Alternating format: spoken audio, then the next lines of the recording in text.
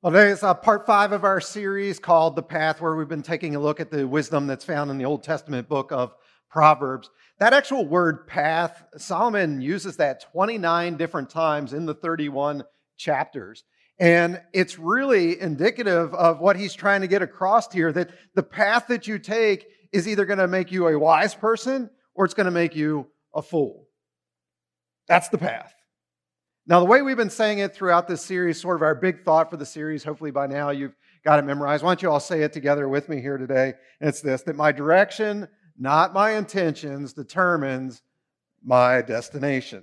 Let's say it again. My direction, not my intentions, determines my destination, right?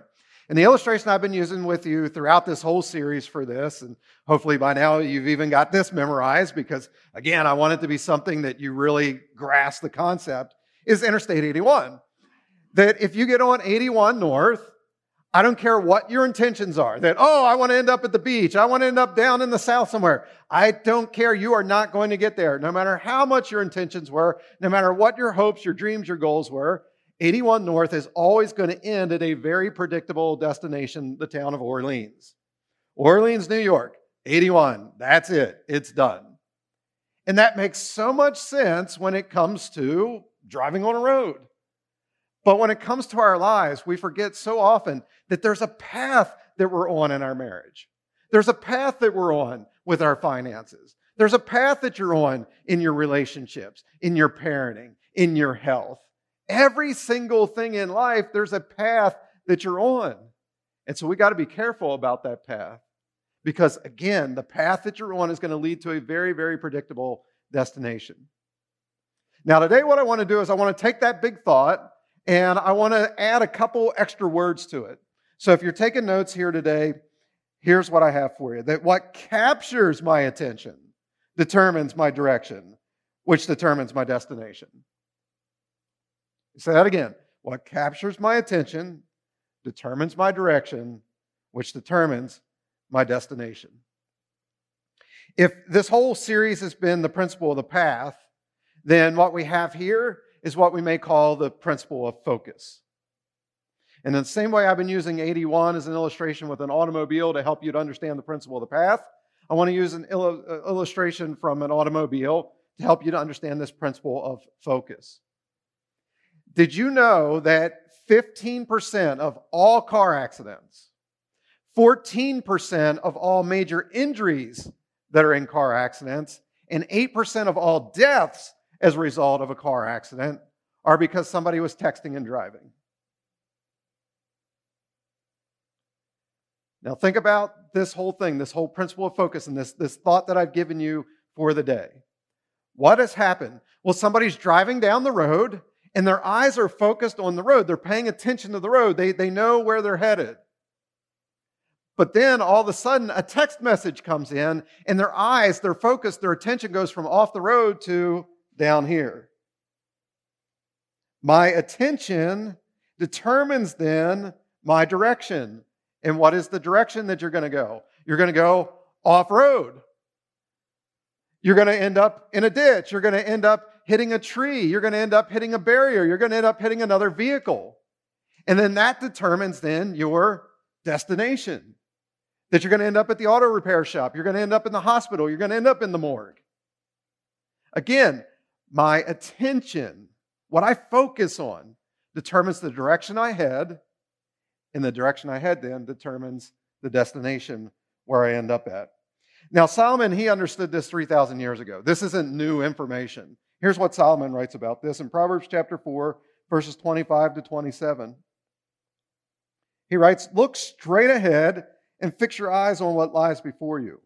Mark out a straight path for your feet, and you will stay on solid ground.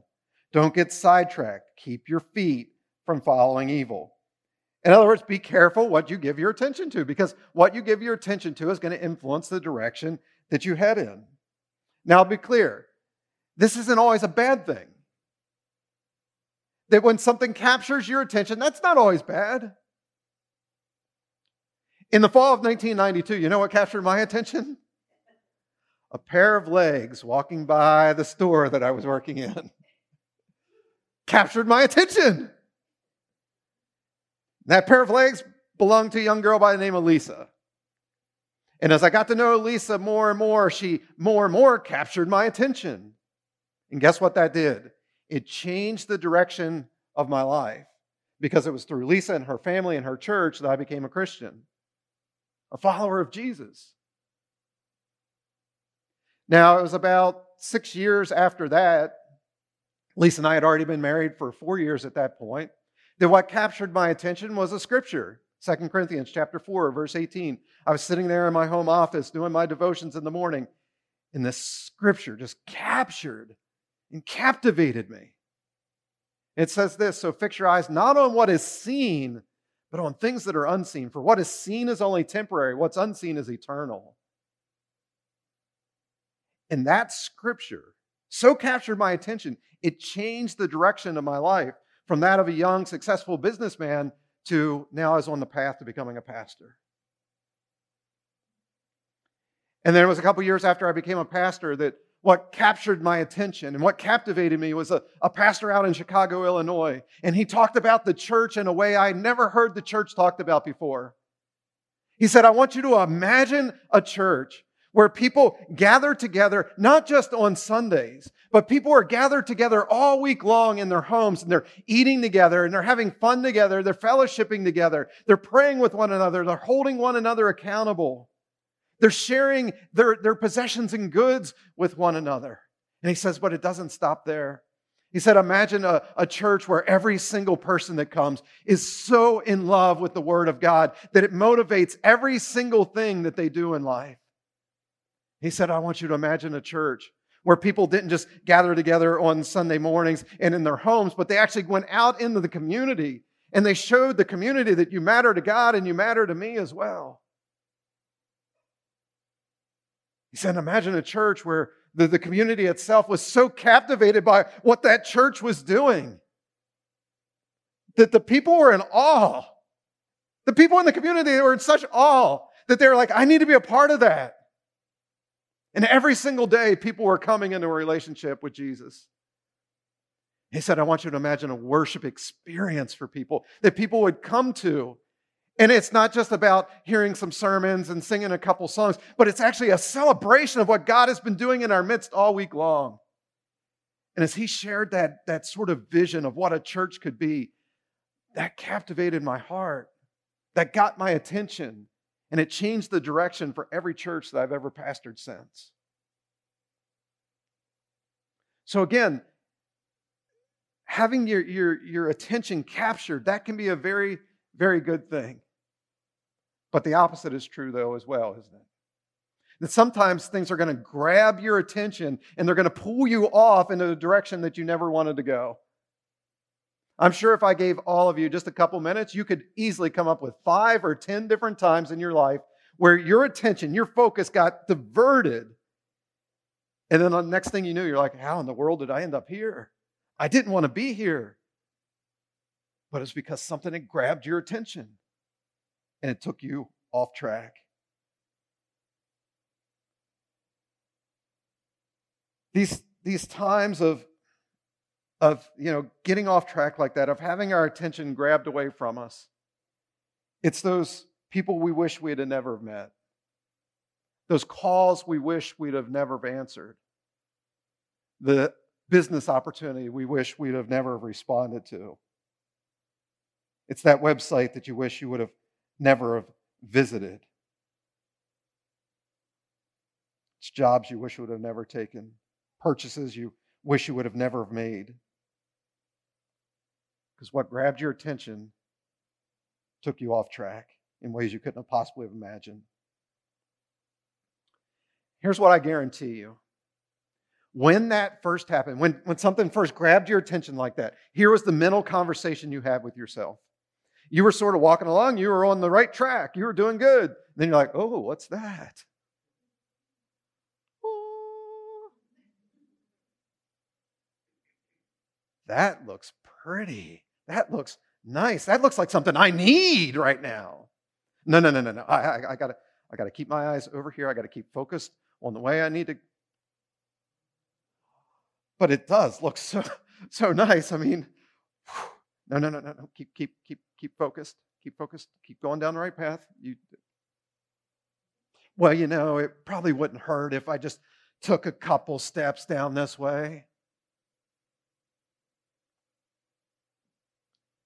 And the next thing you knew, you were further and further and further down that path.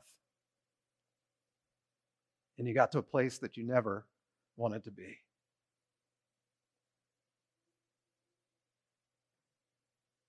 So all of us have these things that they capture our attention, these things that grab our attention. Our common sense oftentimes is telling us, and the Holy Spirit is telling us, no, don't do that. But yet your heart and your emotions led you off astray. And I don't want you to discount that word that I just used there, emotions. Because emotions play such a huge part in what captures our attention, what grabs our attention. Advertisers, they're masters at this, aren't they? Every advertisement is trying to grab your attention. And often the way they're doing it is they're trying to play with your emotions. All of a sudden, they've grabbed your emotions, and now you're buying something you really didn't need to buy with money that you don't have to impress people you don't even really know.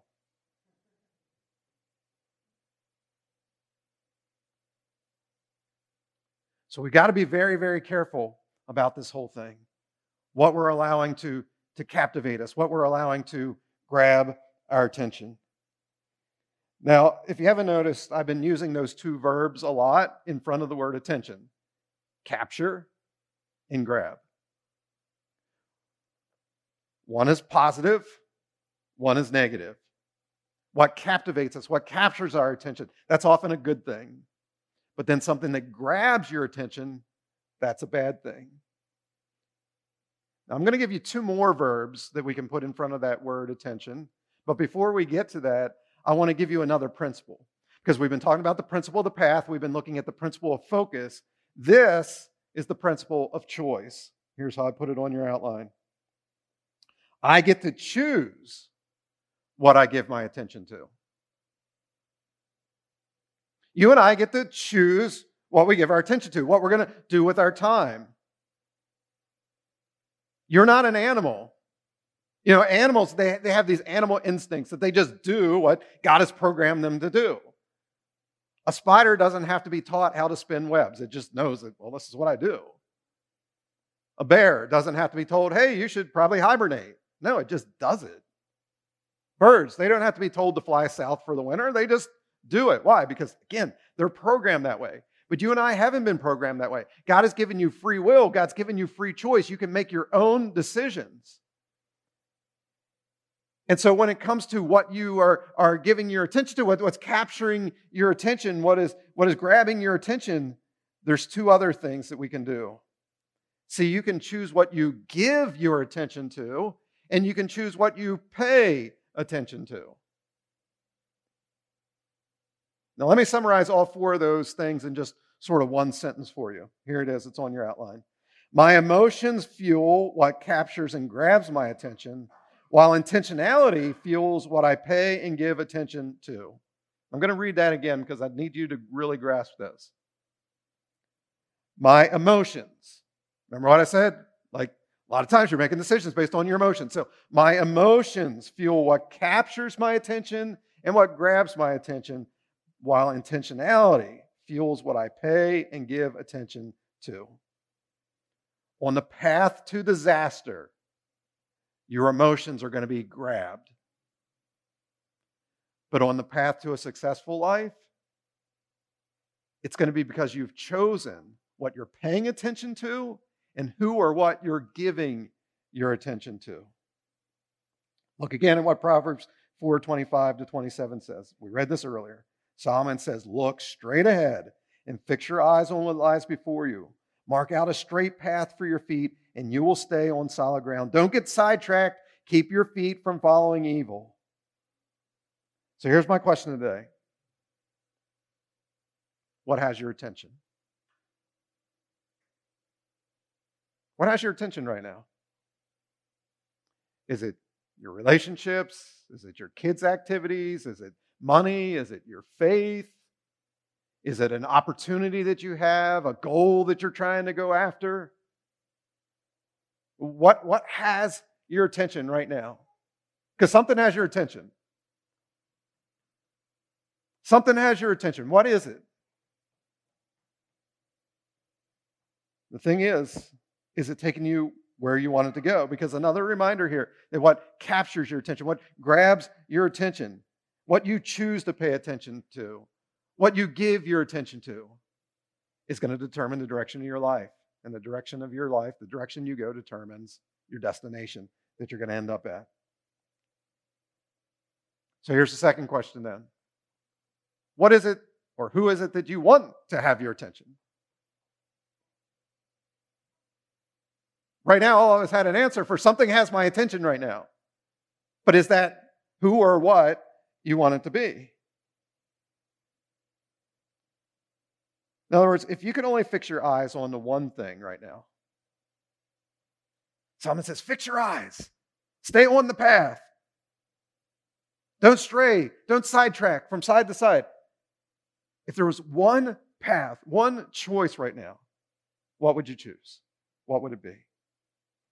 Now, if you don't mind, let me make a suggestion to you. And this is actually based off of a couple scriptures here of something that you may want to consider of this is what my attention should be on. Paul in Philippians chapter 3, verses 13 to 15 writes this. I focus on this one thing.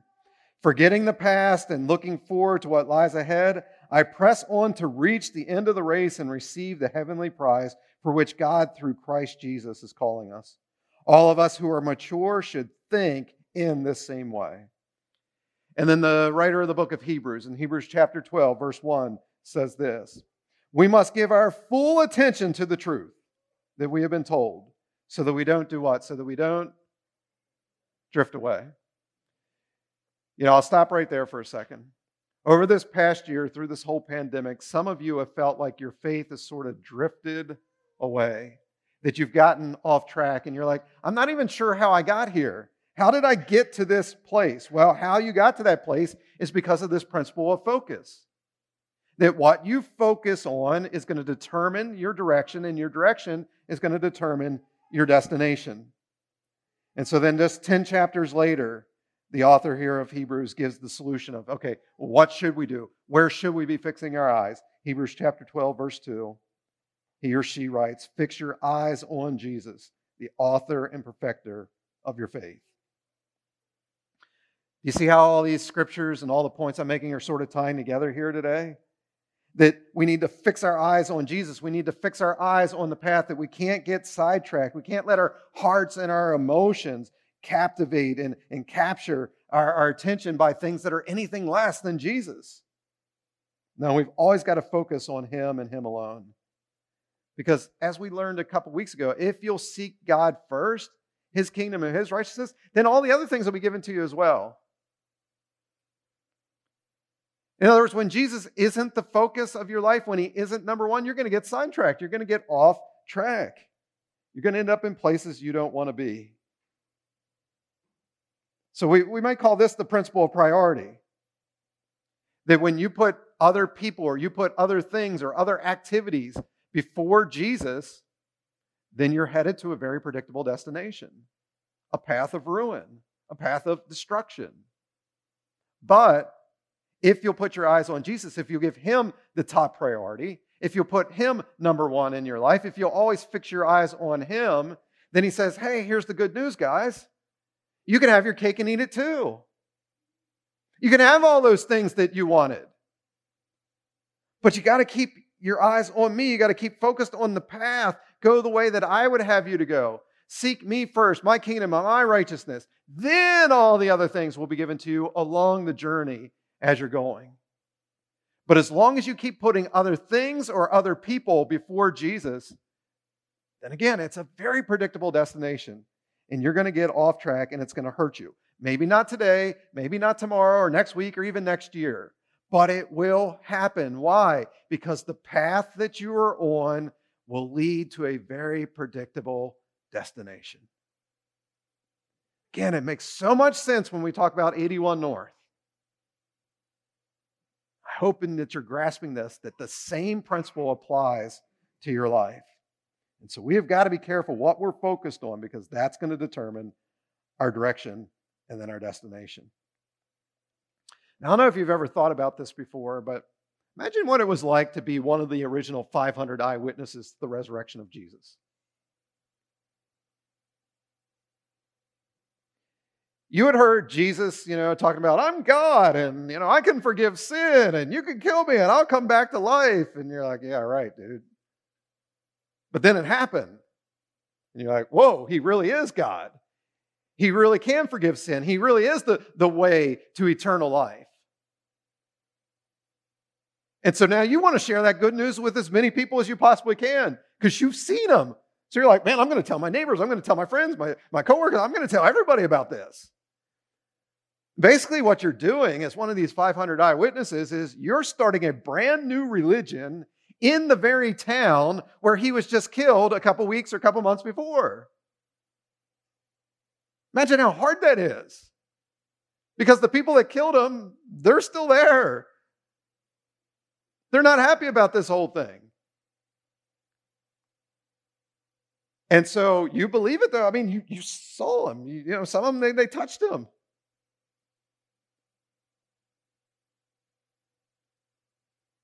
And so you're telling the good news, but persecution is starting to come. And I'm sure in the midst of that, the believers, they were encouraging one another we need to continue on with this. We know what we saw with our own eyes. We've got to continue on here. We can't stop. And so they're giving words of instruction and encouragement to one another. And somebody decides to write a song about the whole thing, about this whole path that Jesus was on and the journey that he had taken. And it was meant to be a song to inspire the people. And we're not sure who wrote this song, if it was just some random person, one of the 500 eyewitnesses, or if it was Paul himself. But Paul ultimately ends up quoting this song in the letter that he wrote to the church in Philippi. Here's what we read in Philippians chapter 2, verses 6 to 11. And again, this was actually a song. Jesus was God, but he did not consider equality with God something to be used to his own advantage. Instead, he gave up his divine privileges. He took the humble position of a slave and was born as a human being. When he appeared in human form, he humbled himself in obedience to God and died a criminal's death on a cross. Therefore, God elevated him to the highest place of honor and gave him the name above all other names, that at the name of Jesus every knee should bow in heaven and on earth and under the earth, and every tongue declare that Jesus Christ is Lord, to the glory of God the Father. Paul's point was simply this: no matter what path you have chosen to walk in life, at the final destination, every single person will bow their knee to Jesus, and every tongue is going to confess that he is Lord. Whether your final destination is heaven, whether your final destination is hell, all of us will bow the knee to him. And this principle of choice that I've been talking about is you and I get to choose which path we're going to take and where we will ultimately end up. Remember what Solomon said a couple weeks ago to us as we were going through the series? He said, when you're going down the path, if you see danger, you go, whoa, whoa, whoa, whoa. I need to take some precautions here. I need to make some course corrections. I need to go a different route. But the fool keeps right on going. Here's the danger that I see. And this isn't just the danger that I'm talking about people of the world. This is the danger I see in many churches, our church included. The danger is this: many people have their eyes focused on something or someone other than Jesus.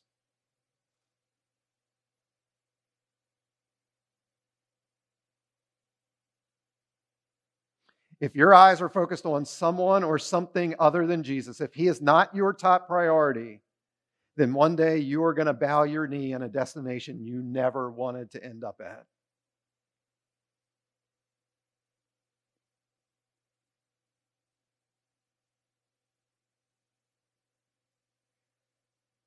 The good news of Christianity is that Jesus himself, God in the flesh, died in your place in forgiveness of your sin so that you could have eternal life with him forever. But that's your choice. Again, you're not an animal. God didn't make you a little robot that, oh, Jesus, I love you. Oh, Jesus, I'm going to serve you. Oh, Jesus, I'm going to obey you and everything.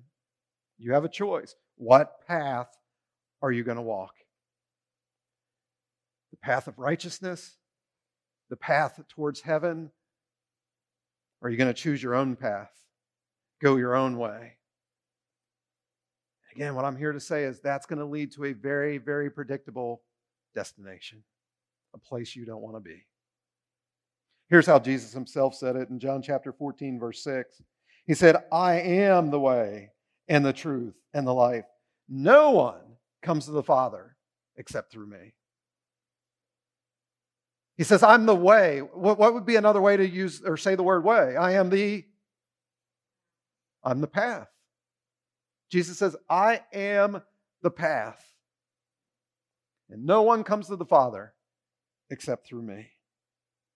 So we have got to keep our eyes focused on him and him alone. Follow him everywhere he goes.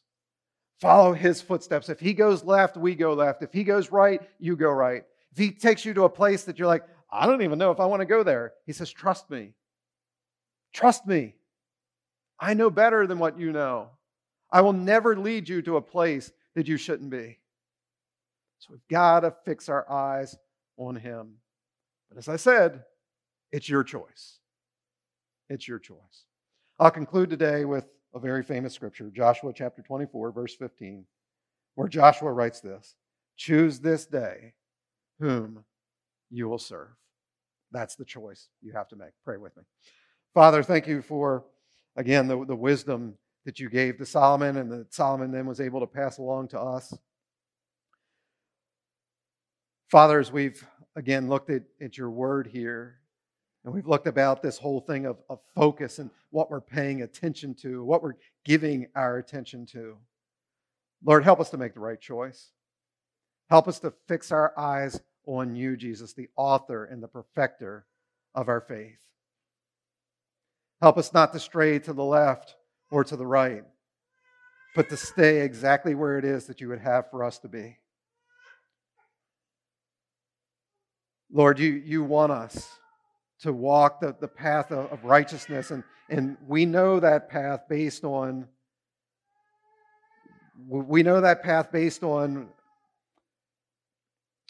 what it is that you've modeled for us.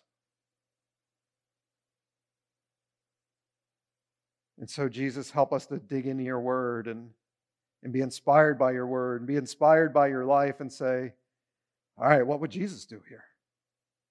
How did Jesus handle this situation? And then we just follow in your footsteps.